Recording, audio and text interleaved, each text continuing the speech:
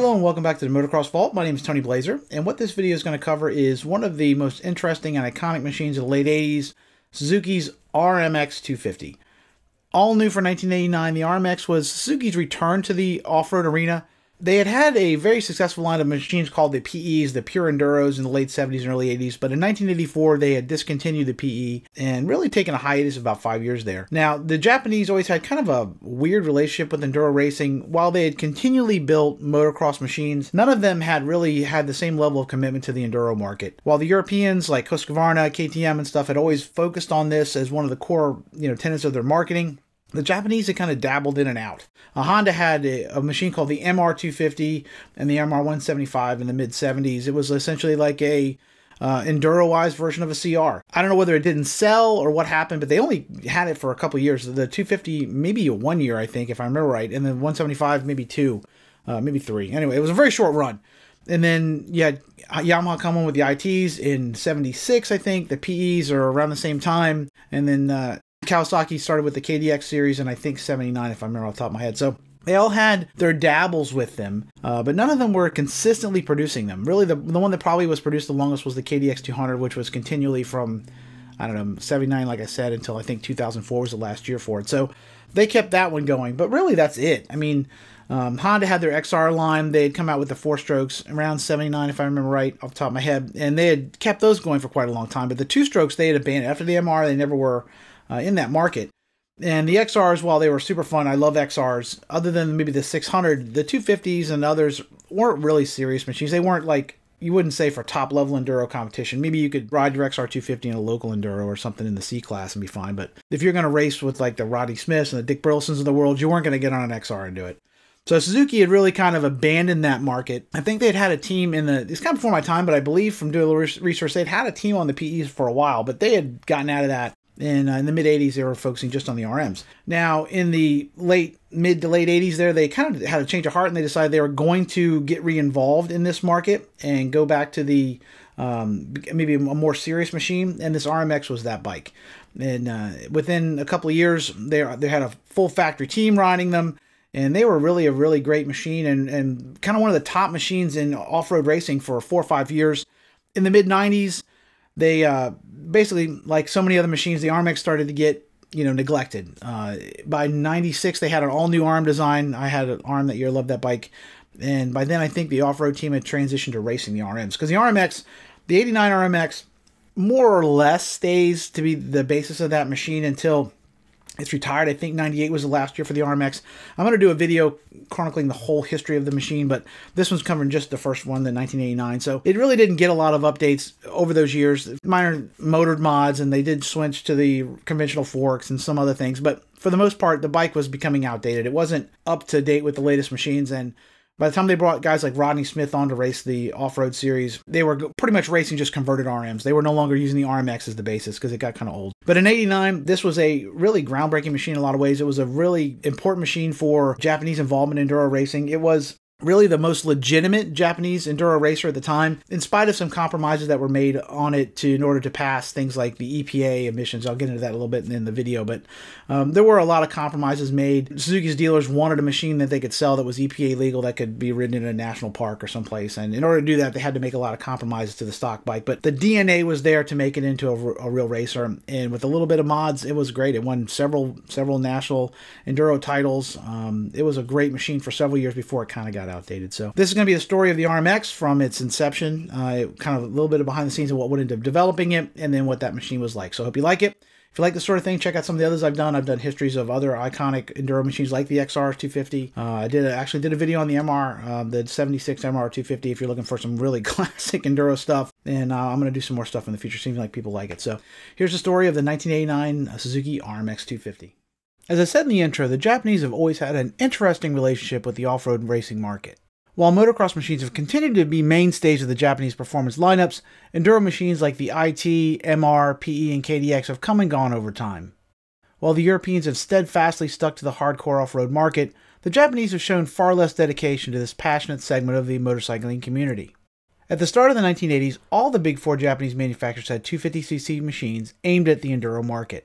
The IT, PE, KDX, and XRs offered civility, refinement, and typically a watered-down version of the technology found on their motocross cousins.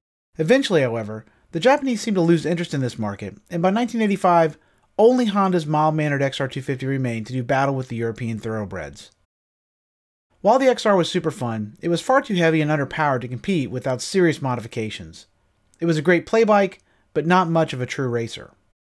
In 1986, Suzuki began to once again get the itch to try and compete in the Enduro market.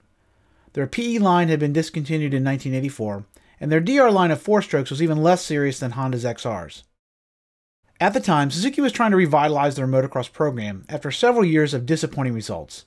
The production RMs were no longer the class leaders they had once been throughout the 70s and early 80s, and most people acknowledged that the yellow team was in need of new blood and new ideas. On the motocross side, Suzuki hired multi-time AMA champion Bob Hanna to help whip the RMs back into competitive form. On the off-road side, Suzuki hired ISDE competitor Charles Halcombe away from Husqvarna to help them develop an all-new Enduro machine. Initially, this new project was purely a skunkworks operation, with Halcombe compiling a list of wants for a competitive off-road racer. By this point, it had been many years since the Japanese had truly went all out in an effort to compete with the Europeans on their own turf. Husqvarna and KTM were no longer motocross powers in the US, but they remained the dominant forces in off-road racing. For Suzuki to go head-to-head with the Europeans, it would take a far more serious effort than they had shown in the past. On the Japanese side, most previous off-road machines had been poor cousins of their motocross brethren. Unlike the Europeans, who equipped their off-roaders with all the latest in motocross technology, most Japanese enduro bikes featured chassis and components that looked the part, but were inferior in quality and construction. Mild steel frames, low-tech suspension components, and low-power motors were more often than not the Japanese approach in the enduro class. For his new top-secret racer, Halcombe's wish list included a bike with motocross-level performance and off-road versatility. For years, serious racers have been doing just that by converting their RMs, CRs, KXs, and YZs to off-road use by installing heavy flywheels, bolting on skid plates, swapping out the tanks, and slipping on spark-arrested silencers. This do-it-yourself approach was effective, but costly and time-consuming. For this new machine, Halcombe wanted that work to have already been done at the factory. He envisioned a machine based on a motocross model in the European mold, with all of the Enduro hardware already installed. That meant a versatile wide-ratio transmission, standard lighting, which was a requirement for Enduro racing at the time, off-road specific suspension settings, a large tank, and protection for all the bike's vulnerable bits. In 1987, Halcombe cobbled together just such a machine and let Dirt Rider magazine test it in their September 1987 issue. The bike was based off the much improved 1987 RM250 and featured only a minimum amount of modifications to make it off-road ready. It was represented as a proof-of-concept idea for the brand, and was well received by the magazine editors, who were enthusiastic for the Japanese to get back in the off-road game. At this point, the plans for Halcombe's brainchild were still very much up in the air, but the wheels at Suzuki were turning. Back in Japan, the engineers already had most of the development done on their radically redesigned RM250 slated for the 1989 season. The new machine ditched the dated look of the current RM in favor of sleek lines and cutting-edge performance. The redesigned bike was slated to introduce Suzuki's first inverted fork design and move to a 125-style case reed intake system. This new machine would also provide the underpinnings for Suzuki's most ambitious off-road project yet, the all-new RMX. While Halcombe and his team were busy locking down the performance targets for the RMX, Suzuki's legal team and marketing divisions were busy dealing with Uncle Sam and the demands of their dealers. When they'd surveyed their dealers, Suzuki found that their partners wanted any all-new off-road machine to be EPA legal. That meant the bike would be legal to ride in parks and on government land, like Honda's popular XR series. While this would make the machine an easier sell for dealers, it would pose challenges for Suzuki's engineers back in Japan. If the RMX was not going to be sold as a closed-course-only competition machine, then it was going to have to meet some very stringent sound requirements set by the US government. These requirements were likely going to do quite a bit to neuter the RMX's motocross-bred performance, unfortunately. Being based on the all-new '89 RM250, the RMX shared 90% of its DNA with the motocross model, but that additional 10% made a significant difference in its performance. Both machines shared an all-new chromoly steel frame and redesigned full floater, single shock rear suspension system. On the RMX, there were crash bars added underneath the motor for additional protection, and Zerk fittings were added to the linkage to make servicing it easier. The RMX also shared the RM's new 41mm Kayaba inverted forks, but the Enduro version employed a different piston and softer settings internally, as well as softer springs, to provide a more compliant ride off-road. Both machines featured all-new bodywork that was a huge improvement over previous Suzuki styling efforts. The front fender no longer looked like a duck-billed platypus, and the overall styling was sleek instead of agricultural. Both machines shared the same front fender, radiator shrouds and side panels, but the RMX featured a larger gas tank, a taillight and headlight, an 18-inch rear wheel, which was less prone to getting flats than the new 19-inch wheel found on the RM, a set of quick-release axles, handguards, and an odometer. The chain was an O-ring design, which dragged the power down slightly but was far more durable, and the rear sprocket was changed from aluminum to steel, also for durability. On the motor side, the RMX featured a modified version of the all-new water-cooled case-reed 249cc mill used on the RM250. Both motors offered 5 speeds and a manual clutch, but the RMX employed off-road specific ratios designed to increase its versatility. Both the cylinder and head were identical to the RM's, but the RMX featured a 2-ring piston, which provided slightly more compression and a little higher durability, and a thicker head gasket. Unfortunately, most of the other motor differences were aimed more at appeasing the federal government than actually improving performance. In order to be EPA legal, the RMX would need to pass a very stringent 82 decibel sound limit. Of the RMX's competitors in '89, only the XR250 and all-new KDX200 were able to pass this bar for certification. None of the European Enduro machines were even close to this silent, and the new WR250 did not even try with its YZ spec silencer and running gear. All of those machines were sold as closed course only, and were illegal for riding on most public land.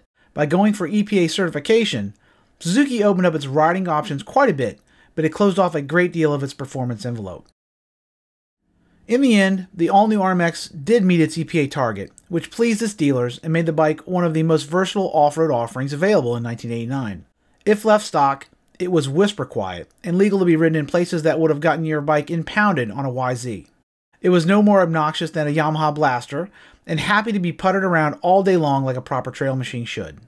If you were looking for RM level performance though, you were going to be badly disappointed. In order to meet their sound goals, the Japanese engineers had made several compromises that limited the RMX's performance. While both the RM and RMX shared the same 38mm slingshot carburetor, the X version featured a different top that prevented the slide from opening fully. There was also a limiter installed in the power valve mechanism, and an extremely restrictive lid was mounted to the top of the airbox. To further reduce sound, the exhaust pipe used a dual-walled construction, and a massive steel silencer featuring an internal spark arrestor and a choked-off outlet was installed. On the trail, all of these restrictions added up to a 250 with the power of a poor-running 125. On Kirker's dyno, the stock 89 RMX pumped out a very uninspiring 24.1 horsepower. This was 3 less horsepower than a stock CR125 made on the same equipment that year. The RMX's output could not even best the equally stealthy KDX200 with its 28.3 standard horsepower. In stock condition, the bike was very quiet, but incredibly choked off and underpowered. Low-end power was particularly anemic, and the bike demanded to be revved to make any sort of usable power. Steep hills, deep sand, and muddy going easily bogged down its modest output. With the restrictions in place, the only way to go fast on it was to ride it like a 125, pinning it to the throttle stops and using momentum to keep the fun going. If you made a mistake and let it fall off the pipe, you were going to need a great deal of clutch abuse and probably a shift or two to get the motor back up and going. Thankfully though, getting more power out of the RMX was a relatively simple process. Because the basic DNA was mostly RM, all you had to do was swap out some parts to bring the Zook's power band back to life. By removing the airbox cover, swapping the carb top, power valve covers, pipe, and silencer for RM units, the RMX was completely transformed. If you wanted even more performance, you could also replace the RMX's head gasket with the thinner one from the RM. With these simple mods in place, the RMX's output jumped a eye-opening 10 horsepower. This put it on par with most of the stock European Enduro mounts of the time, but it still lagged well behind the 40 horsepower pumped out by the YZWR in '89. Even uncorked, it was no tractor, and the RMX made most of its usable power relatively high up in the power curve. With its heavy flywheel, the bike could be lugged without concern of stalling, but there was not a lot of grunt on hand to blast over a fallen tree or through a deep bog. Keep it singing and the RMX could keep up with anyone, but try and ride it like a big bore 4-stroke and you were going to lose time before the next check. On the suspension end of things, the RMX was at the very cutting edge of design in 1989. Initially, Halcom and his team had wanted to stick with conventional forks for the new machine, due to their superior compliance off-road. In the end, however, the engineering and marketing teams had thought the best thing to do was to go with Kiaba's all-new inverted design. At this point, the motocross world was just starting to move away from conventional forks, and the inverted alternatives were seen as very trick and somewhat exotic. The theory behind the switch at the time was that the inverted forks offered superior rigidity in high G-load situations, and were less likely to get caught in ruts due to having less underhang below the axle.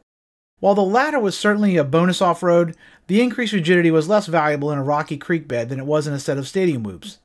Regardless of the new fork's actual or perceived benefits, the decision was made that the RMX would fare better in the marketplace if it had the latest hardware installed.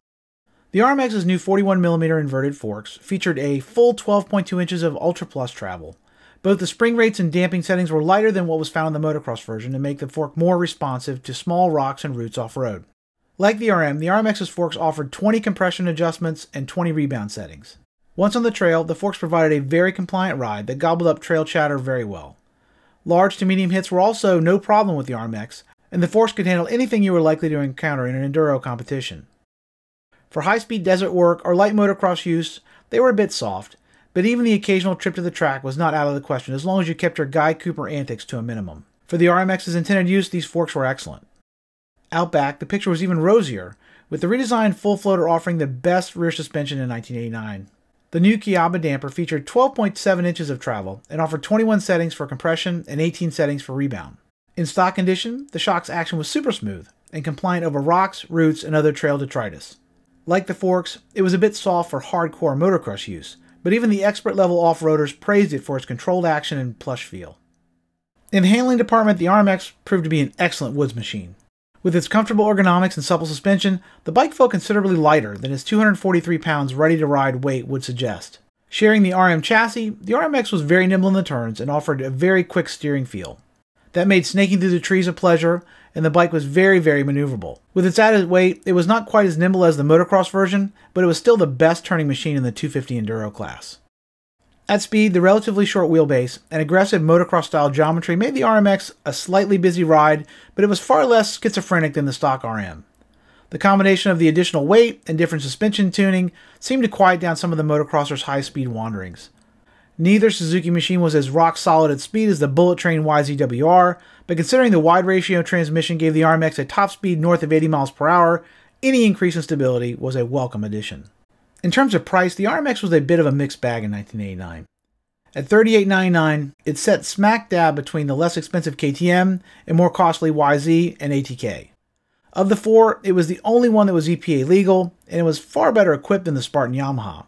Of course, if we were actually going to race it, there was a bit of work to be done, but the same could be said of the YZWR. Compared to doing your own MX to Enduro conversion, though, the RMX was still a great value. Buying a larger tank alone would have set you back the $200 increase in price between an RM and an RMX, and you would still need to pop for lights, a heavier flywheel, skid plates, and suspension mods. Even after factoring in the cost of a carb top, power valve cover, and an aftermarket silencer, the bike was a solid value. And of course, it was easy to cork it right back up if you decided to do a little play riding after the racing day was over. Aside from the choked off state of the stock machine, the complaints about the RMX were very few in 1989.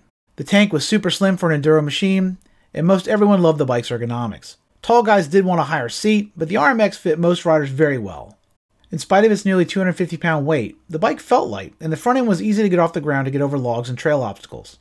The stock clutch pull was super light as well, and the plates held up well to abuse, but the lack of a two-piece clutch cover did seem like a glaring omission on a bike made for endurance races.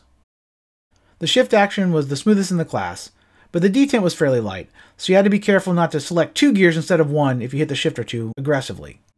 The O-ring chain and steel sprockets added weight, but they were far more durable than the junk found on the RM. In 1989, the new RM250 had issues with piston failures under hard use, but the RMX's two-ring unit proved more durable than the motocross version. Some people did mention issues with fork seal life, and the rear brake was prone to squeaking and overheating, but for the most part, the 89 RMX250 was a very dependable machine. In 1989, Suzuki jumped back into the Enduro game with a eminently versatile, but equally unfinished machine. In stock condition, the RMX was quiet, green sticker legal, and incapable of outpowering a KDX 200. With a little work, however, it was transformed into a national caliber off-road machine, capable of winning at any level. After years of ignoring the off-road market, Suzuki came to win in 1989, and the result was one of the most fun and fondly remembered machines of its era. So there you have it, that's the story of the 1989 Suzuki RMX 250. It's a machine I never actually owned. I've always wanted to get an RMX. I'd love to pick one up now. I imagine they're probably hard to come by these days. I did get to ride one. I rode a 1990 model. A friend of mine had one. It was completely stock, and at the time I was riding mostly motocross, in fact, pretty much exclusively motocross bikes, and I was struck by how damn slow it was. I was like, wow, this thing is really a turd. But I understand that obviously if you open it up, it became a much more legitimate performance machine. In stock condition, the bike was, it was like KDX 200 slow, maybe even worse. So it was pretty shocking to ride. I was like, how's this thing at 250? But in any case, cool looking motorcycle, a really interesting machine from the 80s and 90s. A machine that I wish would come back. The 250 two-stroke is a great off-road machine, and thankfully Yamaha makes their 250X. And of course KTM has a full line of them. Suzuki, man, if they're struggling, they should bring some of these bikes back. I think they'd see a lot more sales with something like an RMX250 than they do with the current four strokes that seem to be a little bit behind the times. At least there'd be a retro appeal to this machine. But in any case, if you like this sort of thing, check out many of the other ones I've done on the channel. If you could like, subscribe, share with your friends. If you'd like to support the channel, I have a bunch of Motocross Vault merch available. You can see the link is in the description below. If you want to support my friends, my buddy at Brett Smith over at We Went Fast has some really cool merch as well. So in any case, until we meet again, this is Tony Blazer. Keep the rubber side down, and peace.